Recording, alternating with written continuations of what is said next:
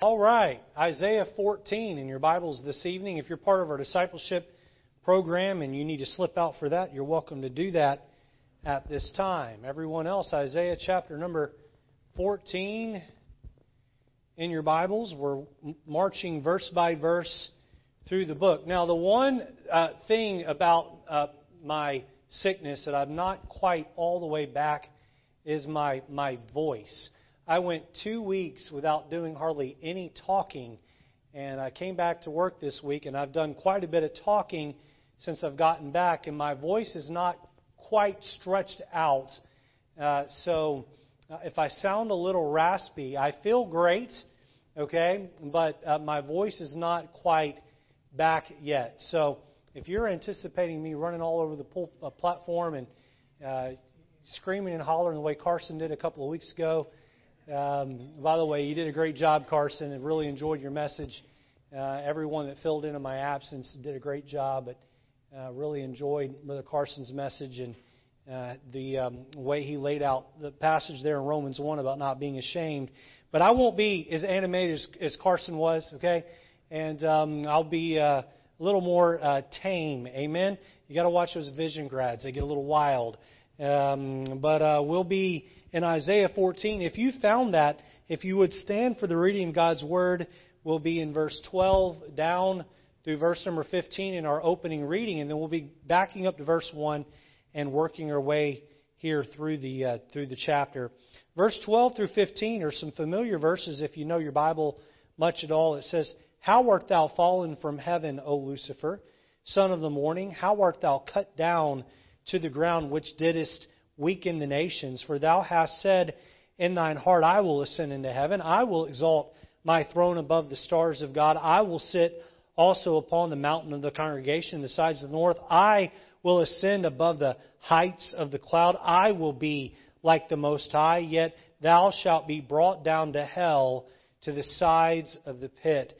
And so I've titled the Bible study this, "How did you fall from heaven?" When Lucifer was made in the celestials, he was not ever intended to be cast to earth and create all the havoc that he's created. Lucifer was meant to be the worship leader in heaven, and he was meant to be an archangel. And lo and behold, he made some really poor choices that caused him to be thrown out of heaven.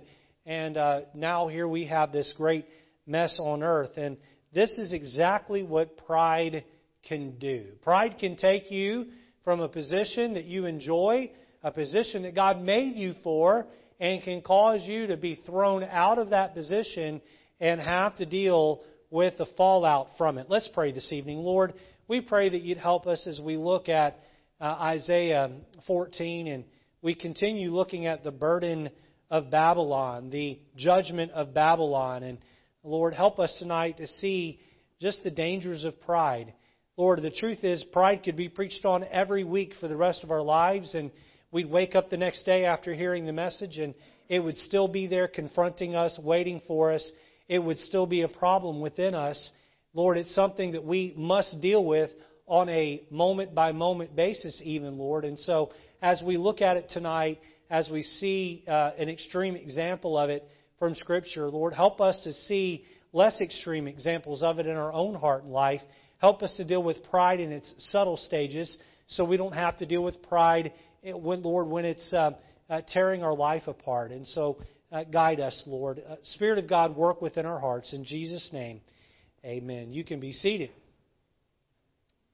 Well, we began by looking at Isaiah 13 a handful of weeks ago, and we said that we're transitioning into a new part of the book of Isaiah. Isaiah 5 through 12 was its own prophecy. Isaiah 13 through about chapter 21 or 22, there are 9 countries that had some contact with Israel, whether they geographically bordered Israel or not. They were close enough to Israel to where Israel had some sort of dealings with these countries. And the Bible lays out through Isaiah 9 prophetic burdens.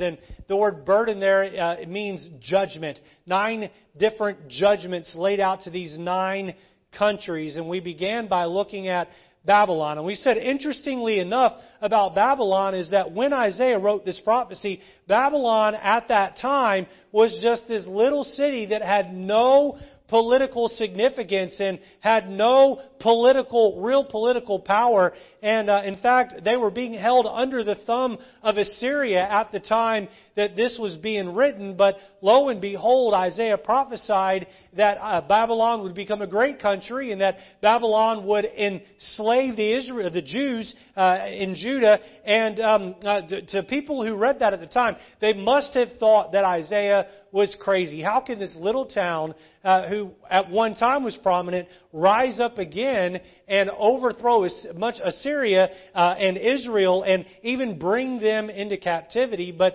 not only did Isaiah predict their rise, he predicted their fall. And we see now through the scope of history, looking back, we see that Isaiah was 100% correct. That yes, Babylon would rise up some 100 to 150 years after the prophecy was given. They would rise up and they would take Israel into captivity. They would become one of the greatest empires ever to exist in human history. And so that was Isaiah chapter 13. We saw the burden of Babylon. We also saw that there was a double prophecy given in Isaiah 13, and that double prophecy continues in Isaiah 14. In fact, as you read through 13 and 14, and you understand the rise of Nebuchadnezzar, and then his son who takes over the kingdom, and then you understand the fall that comes by Darius in Persia, and then you also understand the book of Revelation. And in 14 through 19 of Revelation about the mystery Babylon and all that goes on there and how one day that's going to be overtaken and that's going to fall. When you understand the prophecy as it's been laid out and you have the scope of history to look back on and you have the book of Revelation to look forward to, sometimes it can be hard to understand. Is Isaiah talking about the Babylon that's already fallen, or is Isaiah talking about the Babylon that will one day fall? And sometimes the answer is yes. He's talking about both.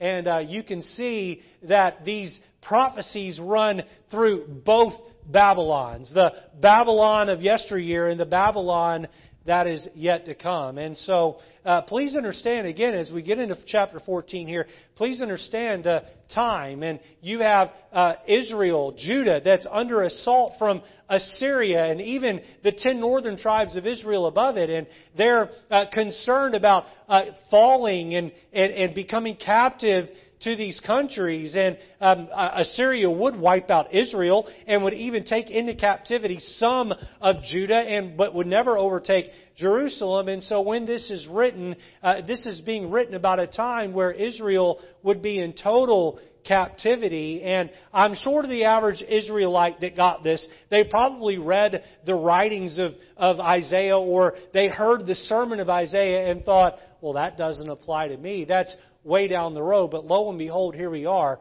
and it is 100% applicable. So let's jump in tonight. I've got, I believe, five thoughts out of Isaiah 14, and let's take them one at a time. Let's see how far we get tonight. Number one, notice Israel's restoration. Israel's restoration. Look with me at Isaiah 14. Look at verse 1, and let's read down through verse 3. The Bible says, "For the Lord will have mercy on Jacob, and will yet choose Israel, and set them in their own land.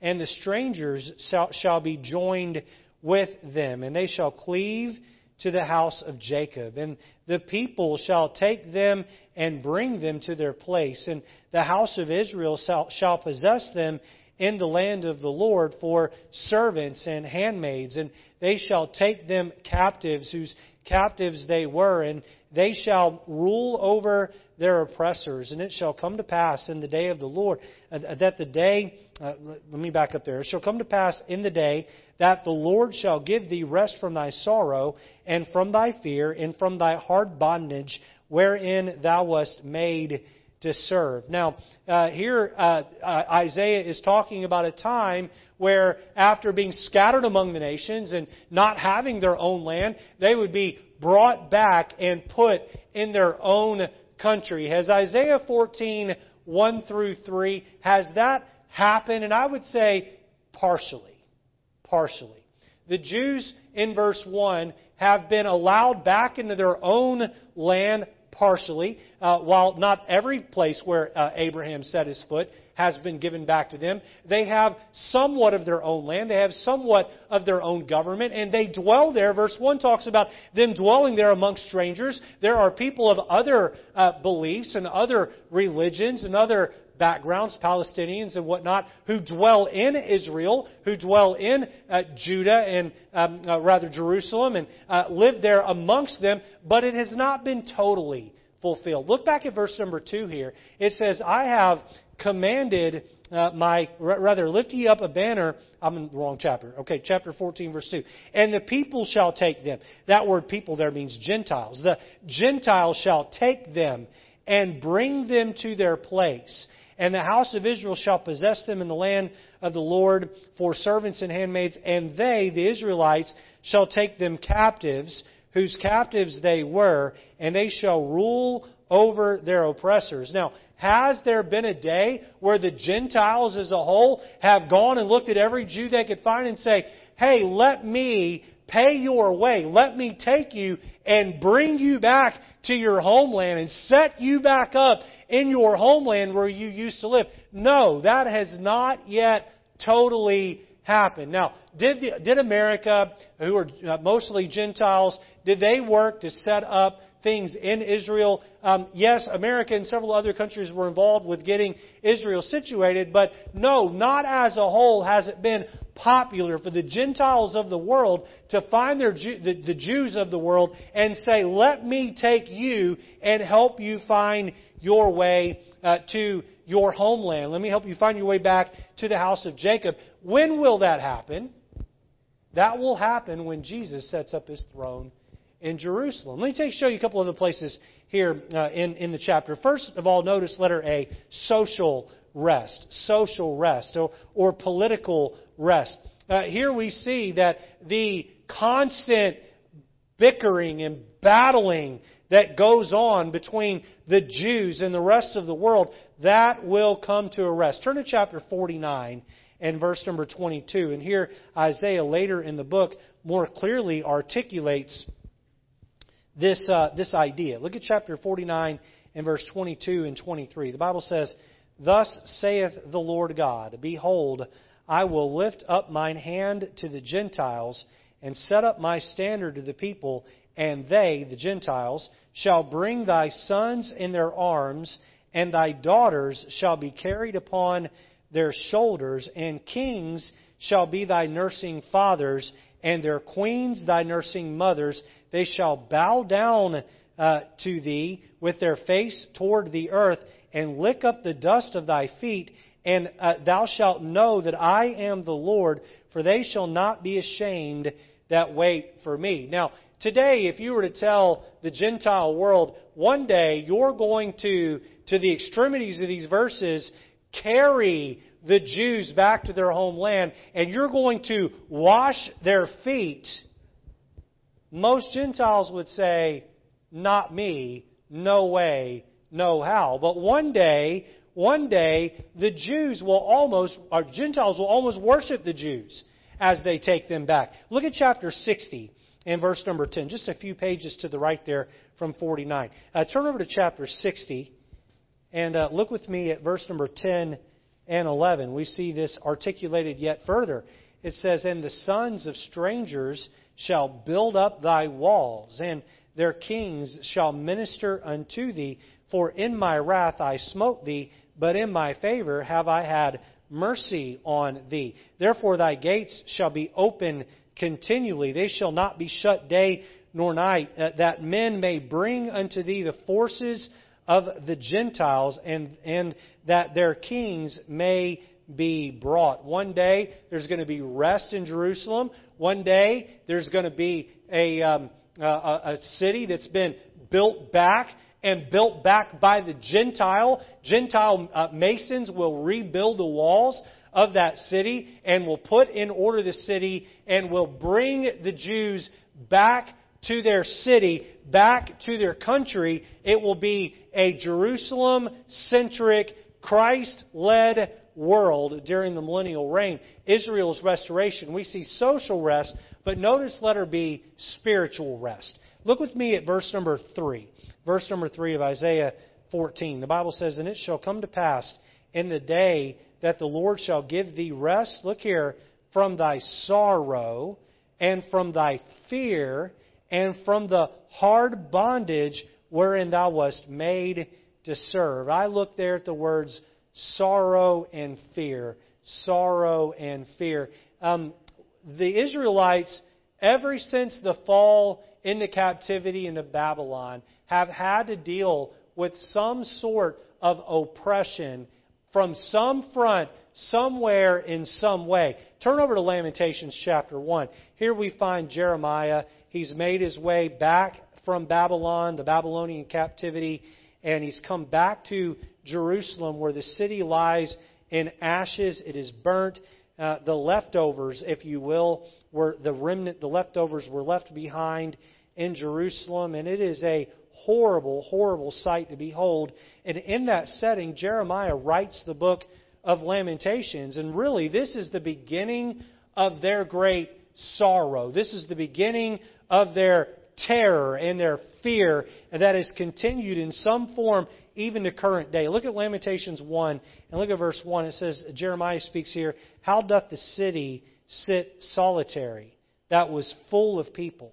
How is she become as a widow?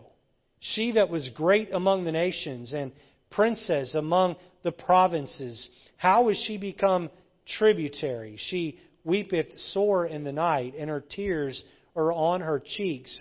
Among all her lovers she hath none to comfort her. All her friends have dealt treacherously with her. They are become her enemies. Judah is gone into captivity because of affliction and because of great servitude. She dwelleth among the heathen. She findeth no rest. All her persecutors overtook her between the straits. The ways of Zion do mourn, because none come to the solemn feast. All her gates are desolate. Her priests sigh. Her virgins are afflicted, and she is in bitterness." What kind of rest awaits Israel?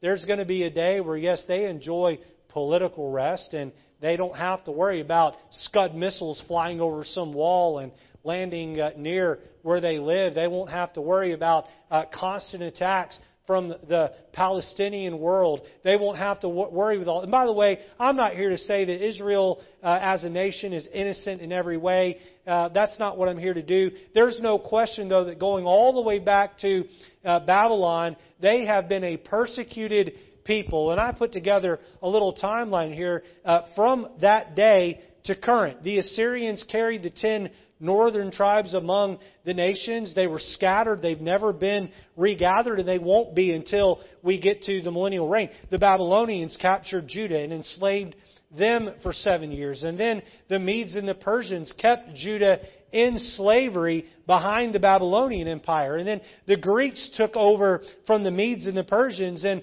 they kept Judah in slavery. Then the Romans came behind the Greeks, and the Roman Empire was brutal with the Jews, keeping them in slavery. Herod eventually would blow up their temple and then burn down Jerusalem. And then there would be a final war, final battle on a hill outside of Jerusalem between the Roman soldiers. Eventually they would overthrow that revolt and keep them down.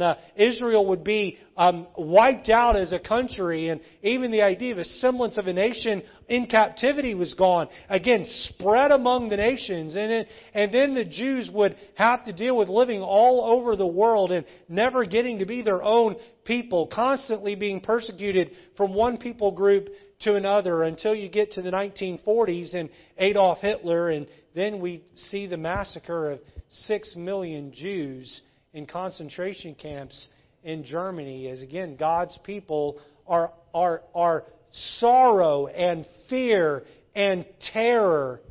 Even today, while they may have their own country, they are still under constant assault, and most Jews have not returned to their homeland. One day, not only are they going to experience social rest, they're going to experience spiritual rest. Spiritual rest. God is going to have them where they can wake up in the morning and walk out into their front yard and live life and not have to deal with fear or terror. Israel's restoration. Let me just make a quick point of application here, because I don't know that we have any Jewish folk in the room this evening. Maybe we have some that have some Jewish blood in them, but no one who would just label themselves as majority Jew in their heritage. Let me just make a quick point of application. You may be here tonight and you may have grown up living a hard life. You may be going through a hard set of circumstances in your life, and you may feel that fear and sorrow and terror seem to await you every corner you come around. And you wonder if this relationship's ever going to get better or this problem's ever going to get better. And I'm here to tell you that God is a God of rest. He's a God of rest. Jesus said in Matthew 11, He said, "Come unto me, all ye that labor and are heavy laden, and I will give you rest for your souls." We need to learn that when times are tough, that we go to the Lord and He gives us rest. Now, sometimes there are seasons in our life that are not very restful. Have you ever gone to the Lord in prayer and you walked out from praying and you felt no different than you did when you went in? And you were just as wound up and worried when you walked out as when you walked in? And maybe you're like the psalmist and you cry out to the Lord and you feel like, "Are you hearing me, Lord? Are you there? Are you present during my time of trouble? And Lord, are you going to respond?" I know sometimes I would say things to my father when I was growing up, and I would lay out for him some big problem I was having on the way home from school, and I would get very little, if any, response from him. And I would think, "Whoo, you there? Or are you just lost in your own thoughts?" And I would say something else to him, and it was almost as though I was being ignored. And then a couple of hours later, I'd be sitting at the dinner table. And, I've moved on from whatever it was I was talking about, and I've got food in front of me, and I'm just, wholehearted vacuum cleaner. You have to understand something about the Lejeune house. There were 9 of us at the dinner table, and so food was a precious commodity. And you ate as quick as you could because seconds were first come, first serve. And so, if Mom made fried chicken for dinner, she may have made 11 or 12 pieces. You needed to get done first if you wanted a shot at that second piece of chicken. And being oldest meant nothing, okay? So I'm just wharfing down my food, and my dad would say, "Hey, Richard, you remember that thing you asked me about on the way home from school?" Lo and behold, 3 hours later, he wanted to talk about it, and now he had something he wanted to share with me that was very helpful. Sometimes you go to the Lord with a problem, and you feel as though God's not hearing you. You feel as though you're not getting anywhere with heaven. And you lay out your complaint, you lay out your struggle, you lay out your prayer request, and it's almost as though God's not listening to you. And then here comes some answer to that prayer through some avenue sometime later, and you go, "You know what, God, I guess you really were listening." He provides that rest for your soul. We see Israel's restoration. Number 2, let's notice Babylon's ruin. Babylon's ruin. Let's move on to the next part here. While Israel is going to be restored, Babylon is going to be destroyed. And we saw a few weeks ago when we were in 13 that while Babylon, yes, does describe the city of Babylon with King Nebuchadnezzar, it describes a way broader idea of Babylon than just that. You see, Babylon, and this is really important in the Bible study tonight, Babylon does not just describe a city that existed in current-day Iran over in the Middle East. Babylon describes the kingdom of Satan and the idea of Satan and the building up of a city that is meant to glorify man and what man can do and who Satan is. You go to the very first Babylon and you find the city of Babel being built right off of the ark. It was as though the people were saying, yes, God, you can destroy the earth with a flood. We'll build back better. And watch us, God. We will build our own city because as collectively as a people, we are greater than you are. And we know the story. God confounds the languages and sends them all over the world. But then you get Babylon here growing up big and taking over Judah, being a tool that God used for His purpose. And then later you get Mystery Babylon in the book of Revelation. And so you have Babylon right off of the ark. You have the city of Babylon that persecutes Israel. And then you have Mystery Babylon, one day yet to come. And so when we're talking about Babylon's ruin, we're not just talking about the city of Babylon. We're talking about a concept much greater, and this is the rule of man through the leadership of Satan. Let's look at a couple of thoughts here. Let me give you an A and a B below here. Notice letter A, the proud humbled. The proud humbled. Look at verse 4, and let's read down through verse number 6. The Bible says that thou shalt take up the proverb, or the taunting speech, if you will, against the city of Babylon, and say, how hath the oppressor ceased?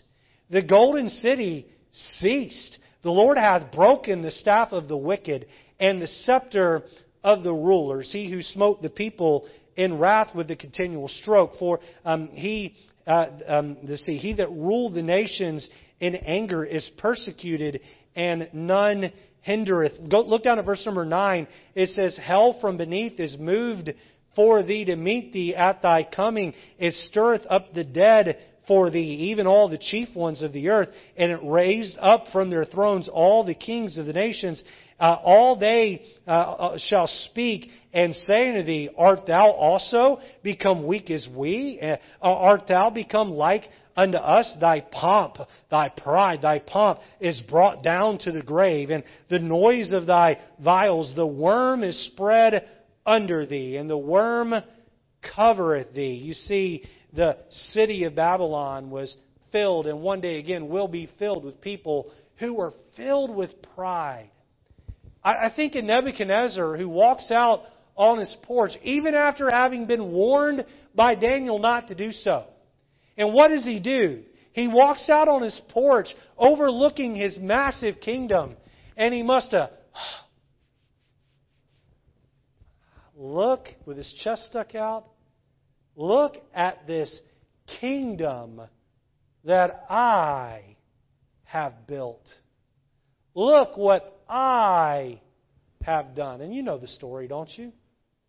God struck him down, and for 7 years, he acted like an animal in his backyard. And little slave boy Daniel ran the kingdom for 7 years. Why? Because Nebuchadnezzar, in his pride, said, look what I did. Look what I accomplished. Look how great I am. And God said, oh no, Nebuchadnezzar. After 7 years, he stood up, and Nebuchadnezzar gave credence and said, no, it was the Lord that did this. It's the Lord's kingdom. I'm just simply here to run it in His place. You see, one day, Babylon, Mystery Babylon, will be run by people again who are lifted up in their pride. Look at this city that we have built. And by the way, if you don't believe cities can pop up like that, you don't believe that cities, massive cities, can be built in an instant, look no further than China at the many, many cities that have been built, the infrastructure that has been built around them. One day, a Babylon again will be built up, I believe, around the area of Rome, my opinion, and will be much bigger and greater than the old Babylon. It will be the political kingdom of the world where the Antichrist will rule and reign. It will be the spiritual kingdom of the world where the false prophet will lead the world into a one-world religion. It will be the capitalistic, monetary, financial capital of the world where people come in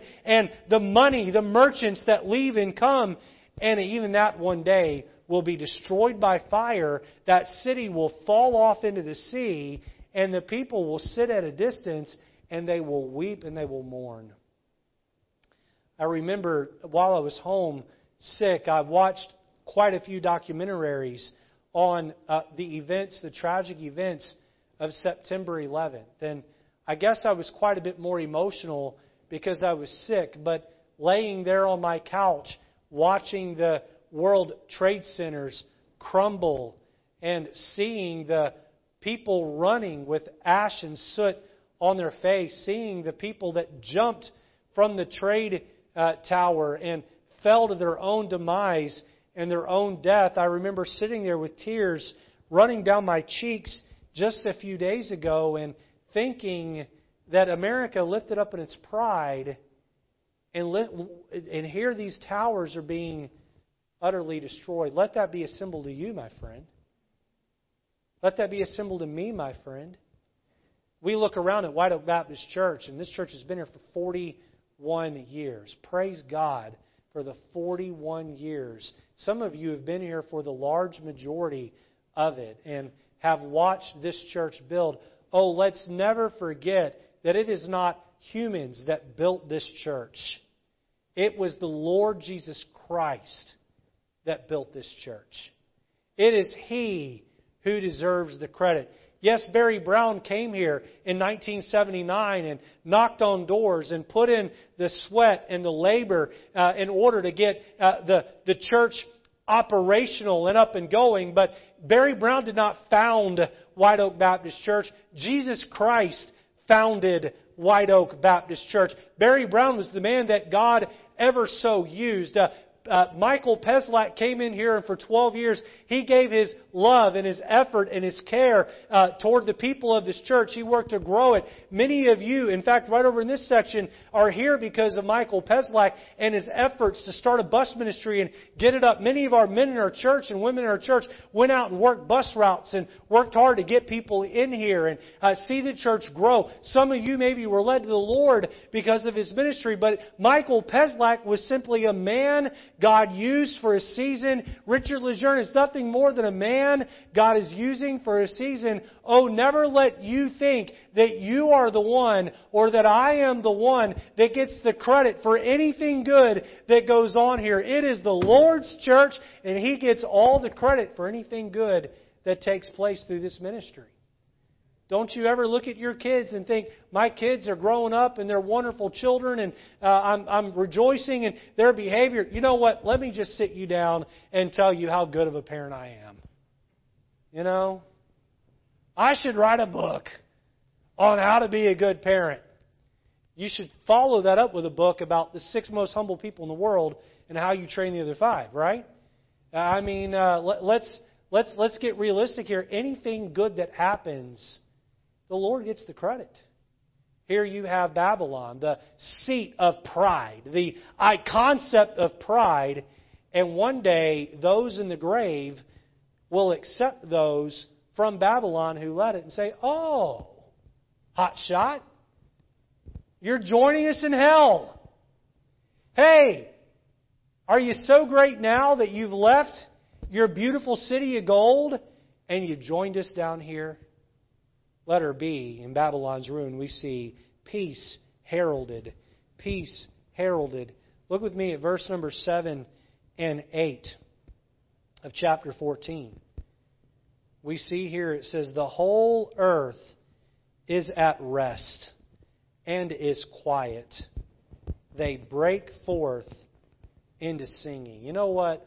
When people who are wicked cease to rule, cease to throw their weight around and walk all over people, everybody takes a deep breath and says, I'm glad he's gone. I'm glad she's gone. How many of you here have ever had to work for someone who is egotistical? My staff better not raise their hand. Amen. Egotistical, unless you work for someone else. Narcissistic, just, you know what I'm talking about? Someone who's just, I am the greatest thing this company has ever seen. And if it wasn't for me, you wouldn't have a job, you piece of scum on the bottom of my shoe.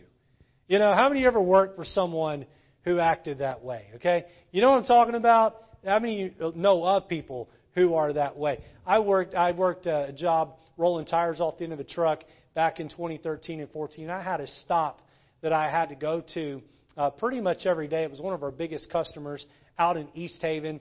And I would pull in, and I dreaded going to this place. It was a big tire shop, did a lot of corporate big truck type stuff. And I dreaded going into this place because the guy who ran the shop was a hothead. And I mean a hothead. I would have to, I'd get there and I'd roll the tires off and I'd have to get my paperwork signed, and sometimes that would take a while. And I'd stand there in the area right around the corner from where the boss's office was, and I watched him a dozen times, 24 times. It's been so long, though, I can't remember.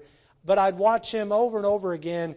He would have his employees pinned up against the wall, his veins sticking out of his neck, his finger right in their face, cussing them out, ripping them to shreds, and he did it to everybody. His wife worked there. I watched him do it to his own wife.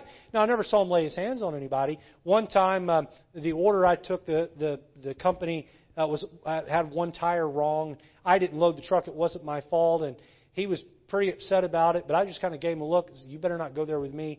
The next day, that same tire ended up being wrong again, and boy, he was really getting heated with me, and I just told him, I said, buddy, you better back off. And, if you've ever been in a place like that or worked for somebody like that, when they leave, everyone just goes, glad he's not around anymore. Glad she's not there anymore. One day, the world will breathe a deep sigh of relief because the rulers of this world that are evil will be gone, and King Jesus will rule. And the earth will breathe a sigh of relief. Look at verse 8. It says there, yea, the fig trees rejoice at thee, and the cedars of Lebanon, saying, since thou art laid down, no feller is come up against us. Well, we know about the cedars of Lebanon because they were used in the building of the temple. Some of the best wood available for construction work. And the cedars of Lebanon were so renowned that they would float them down rivers and move them across channels. And there were people who their one job was to get those cedars from one country, Lebanon, all the way even sometimes across the world. And they had all sorts of ways of doing that. Even the cedars of Lebanon rejoice because these rulers are not there to continue to build up their massive kingdoms. And even the cedars of Lebanon get a rest. Even they rejoice. Even nature itself rests. Why? Because the wicked has fallen. Turn over to Proverbs chapter 22 with me and look at verse number 10.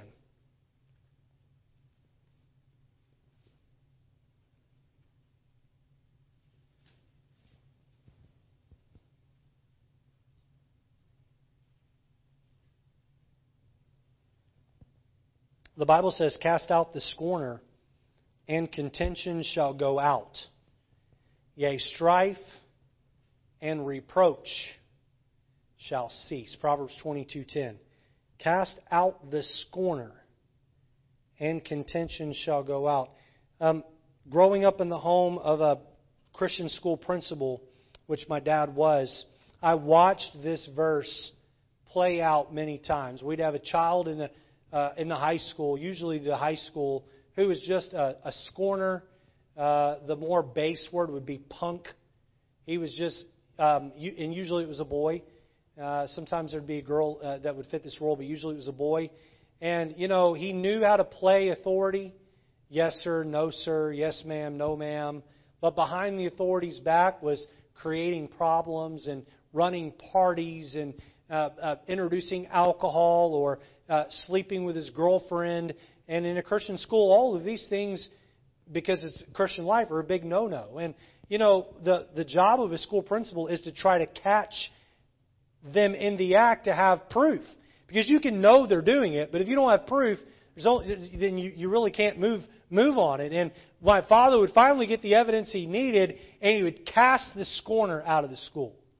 And all of a sudden, the median behavior in the school would get far more righteous. Because the scorner had been cast out, and now reproach and strife have ceased. Have ceased. I've seen people say, Pastor, I think you're a little hard on this person, or maybe a little hard on that person, or this person left the church and I'm not real happy with the way maybe you handled a situation. And listen, I'm usually far more gracious than the average pastor would be. Sometimes I've got to come down hard on sin and someone will leave as a result. And the truth is, when the scorner leaves, generally the church gets happier. The church gets better. And I would just say to you, as a parent, learn how to deal with the scorner and don't let your child ever get to that place. We see Babylon's ruin. What's the lesson here? Pride brings about ruin. And that is epitomized in the character of Lucifer. All right, let's move on and look at number 3, Lucifer's reduction. Lucifer's reduction. And that brings us back to the passage we began with this evening, and we'll see some parallels here. Now, there is a debate among theologians that Isaiah 14, verse 12, is not talking about Satan. And the argument is that the word for Lucifer in the Hebrew means bright star. Okay? And that this is talking about the country of Babylon, and it is not talking about the individual of Satan. I don't fall into the category of believing that. I believe that this, while there are some parallels here about Babylon, we'll see in a moment, I believe this is talking directly about the devil. And I'm going to make a case for that here in just a moment. Let me give you an A, B, C, and a D. Notice letter A, his prominence. His prominence. Look at verse number 12. It says there, "How art thou fallen from heaven, O Lucifer, son of the morning? How art thou cut down to the ground, which didst weaken the nations?" So there's almost a grieving of God that Lucifer was thrown out of heaven.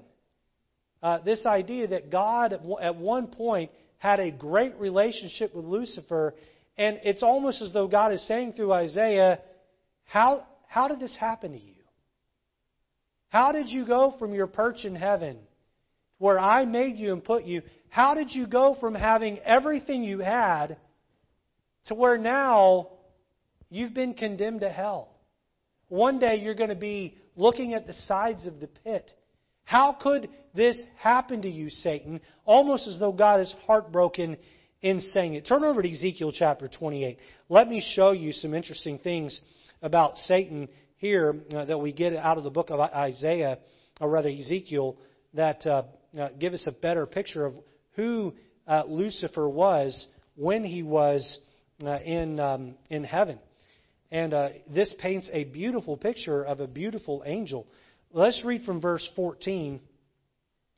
Let's see here, verse 11 down through verse number 17 of Ezekiel chapter 28. I encourage everybody to turn over there.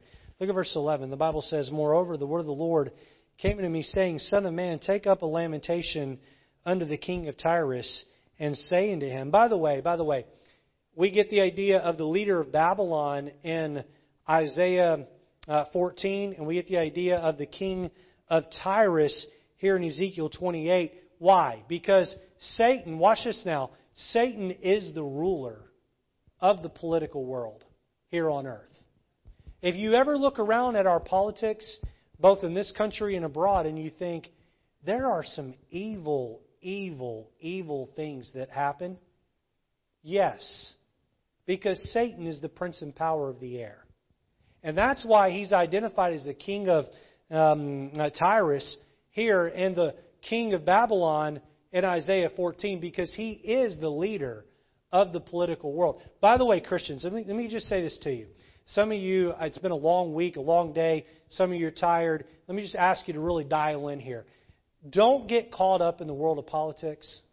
Some of you have, and I'm going to take a little bit different angle here, but some of you have CNN and Fox News on constantly, one or the other, MSNBC. But what did I say a few weeks ago? Whether you get your news from a Peacock or a Fox, okay, whatever that would be. Watch this now. You understand when you watch that stuff, you are watching the kingdom of Satan play out. And if you're spending more time focused on the kingdom of Satan, and I'm talking about the political world, now you need to know what's going on. Okay? I'm not saying to just tune it all out. You need to know what's going on enough to be able to vote properly. But that's it. You need to know enough of what's going on so you can pray accordingly. But when we are utterly consumed by it, and we're not consumed with the Word of God and the kingdom of heaven, then Christian, our focus is misplaced. It's misplaced. And Christians need to get their nose out of the news and get their nose in the book. And walk with God. And listen, your strongest opinions, don't miss this now, your strongest opinions ought to be about the Bible and a biblical worldview, not over some politician and how much you love them and care about them. Because this guy right here, I don't stand lock, stock, and barrel behind anybody politically. I stand behind the Word of God and the truths of the Word of God.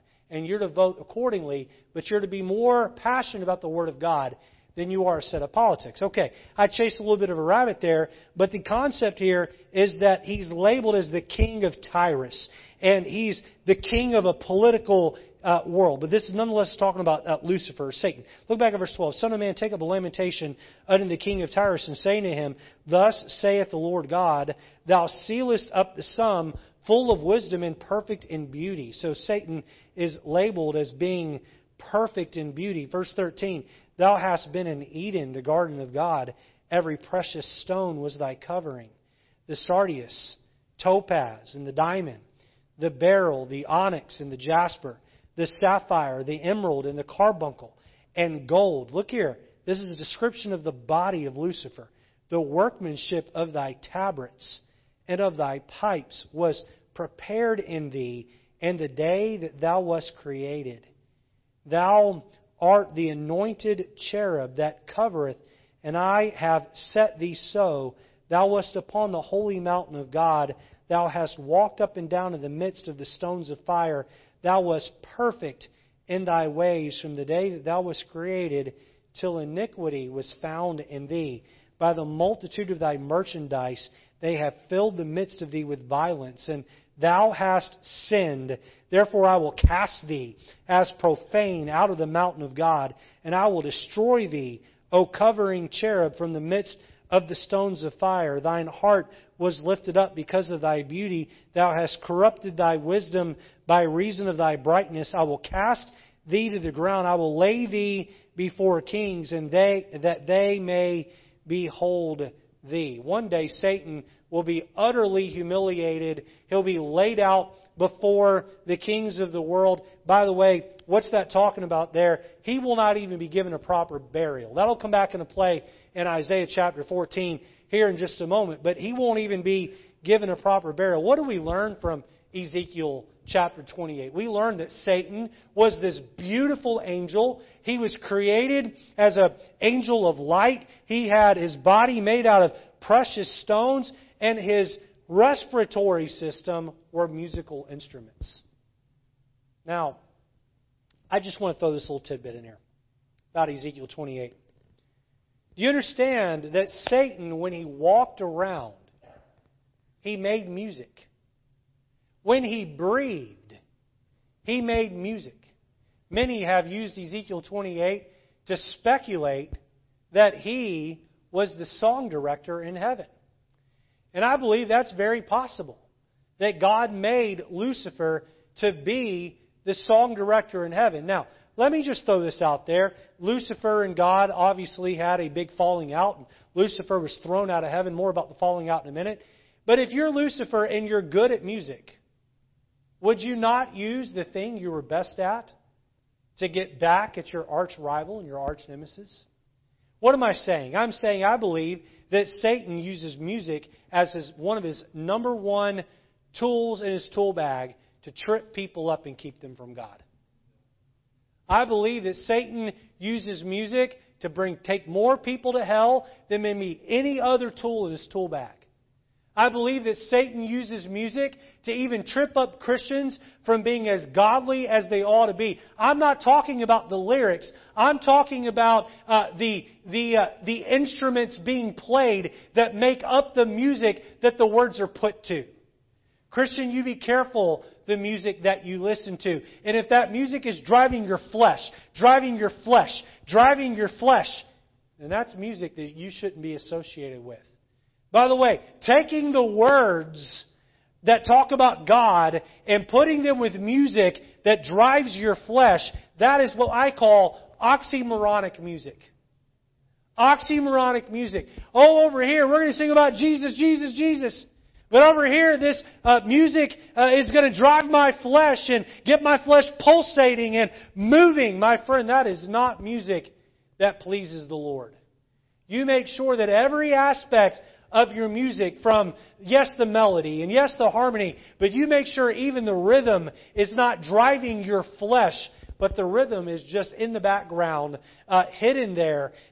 Rhythm is part of music, but should not drive or lead the music. It should complement the music. My friend, you be very careful about that. I'm chasing rabbits all over the place tonight. Amen? But we're talking about Lucifer and how God made him and how he revolted against God and was thrown out of heaven. He was an angel of light. He had great prominence. Letter B, notice his presumptions.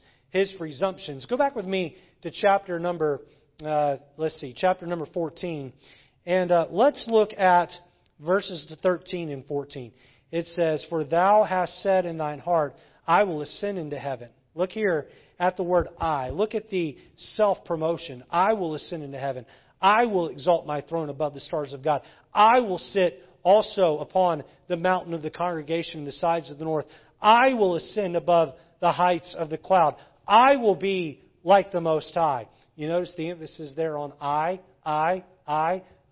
You know why Babylon is a city filled with pride? Because its leader is Lucifer, and its leader, Lucifer, was thrown out of heaven because of his pride. By the way, as you read through those, I will ascend into heaven, I believe there's a double meaning here. I believe that when they came off the ark and they built the Tower of Babel, what were they trying to do? They were trying to, listen, watch this, as they're building that, they were trying to ascend into heaven. There at Babel. Okay? They were trying to exalt their throne above the stars of God. You remember they said, we will build into heaven. We will be greater than God.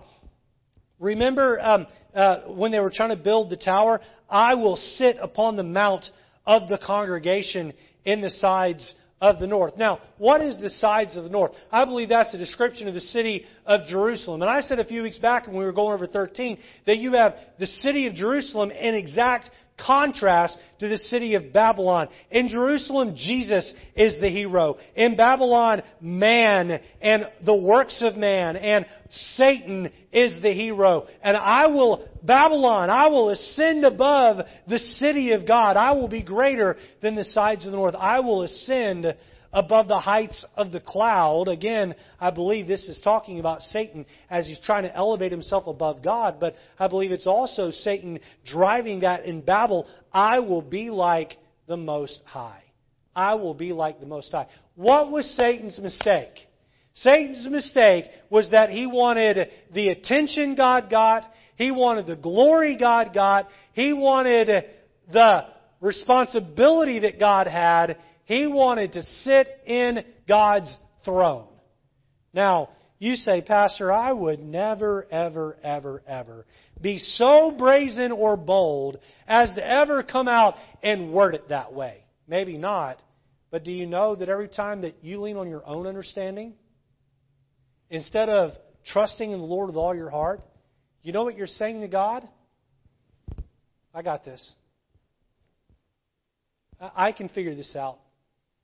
You're getting ready to go buy a new car. Did you even stop to pray about what car God would have you buy? I will be like the Most High. Lord, we got this. You say, well, Pastor, does God really care about the kind of car I drive? Yes, He does. Yes, He does. Does God care how you spend your money, how you spend your time, Yes, and too many Christians are too busy saying to God, I will be like the Most High. I will be the God of my life. I don't need you, God. Oh, we are presumptuous. Oh, if we're not careful, we're lifted up in our pride and we don't believe we need God. Why do many Christians not pray? Many Christians don't pray because they don't think they need God's help in life. That's what it comes down to. A lack of a prayer life is saying to God, God, I just really don't need you on this one. And may we be people that get back to a life of prayer. Letter C, notice His punishment. His punishment. Look at verse number 15. Let's read through verse number 20. The Bible says, Yet thou shalt be brought down to hell, to the sides of the pit. They that see thee shall narrowly look upon thee, and consider thee, saying, Is this the man that made the earth to tremble? Speaking of Satan, Lucifer, that did shake kingdoms, that made the world as a wilderness, and destroyed the cities thereof, that opened not the house of his prisoners. All the kings of the nations, even all of them, lie in glory, every one in his own house. But thou art cast out of thy grave. We saw this in Ezekiel 28 as well, like an abominable branch, and as the raiment of those that are slain, thrust through with a sword, that go down to the stones of the pit, as a carcass trodden under foot. Thou shalt not be joined with them in burial, because thou hast destroyed thy land and slain thy people. The seed of evildoers shall never be renowned. What happens to Lucifer? One day he's going to be destroyed, he's going to be killed, and he won't even be given a proper burial. What does all of that mean? I'm not certain. I know that at the end of the 1,000-year reign, fire is dropped out of heaven and destroys the revolt that Lucifer seeks to lead. And apparently Lucifer's body will just be left there once he's killed. And so we see his punishment. Letter D, and lastly, notice his posse. His posse. And I had to stretch the alliteration a little bit on this one. Look at verse number 21. Speaking of those who stand shoulder to shoulder with him, prepare slaughter for his children, for the iniquity of their fathers, that they do not rise nor possess the land, nor fill the face of the world with cities. For I will rise up against them, saith the Lord of hosts, and cut off from Babylon the name and remnant and son and nephew, saith the Lord. I will also make it a possession for the bittern and pools of water, and I will sweep it with the besom of destruction, saith the Lord of hosts. What is he talking about when he says the sons and the sons and nephews and whatnot? He's talking about all of those who have partnered up with Satan and are part of his rule and reign and his kingdom. All of those who are so connected to Satan that they're looked upon as family, they also one day will be utterly destroyed because they've chosen to follow the prince of darkness. I'm going to give you the number 4 and 5, and I'll let you do the Bible reading and study on your own, okay? And I think once I give you the points here, it'll be pretty clear what's going on. Point number 4 is Assyria's reminder. In 24 through 27, we've already been told back earlier in Isaiah that Assyria would be destroyed because of their overextension into Jerusalem. And so 24 through 27 is a reminder to Assyria, your destruction's coming. Number 5, Philistia's rebuke. Now, in Assyria's destruction, Assyria had plagued the countries of Philistia. They're going to be excited when Assyria is destroyed, but in essence what 28 through 32 says is, yes, the head of the snake is cut off, but another one's coming back that's far worse, that's going to rain more terror on you. So don't be quite so excited over Assyria's destruction. So you can take the time and read those out. What do we gather from the Bible study tonight? Here's what I gather from Isaiah 14. Pride is the destroyer that lies within all of us. If your relationships are struggling, if your work life is struggling, if you are struggling in any way, look inward and ask yourself, where am I lifted up in pride? And how is God trying to pull that out of my life? Let's not let pride do to us what it did to Babylon and what will it one day do again to Babylon. Let's not let pride do to us what it did to Lucifer. I don't one day want to be someone who looks back at the good old days of my life and say, I'm disqualified from that because I was lifted up in pride. And that's a day-by-day battle. We need to fight that battle. Let's all stand together. We'll be dismissed in prayer. I'm thankful you were all here tonight. Considering everything going on in our church, I feel like we have a good crowd here tonight. Many are still out Please pray for those that are out, that God will lift them up and heal them and bring them back to us. Amen? Let's be dismissed with a word of prayer.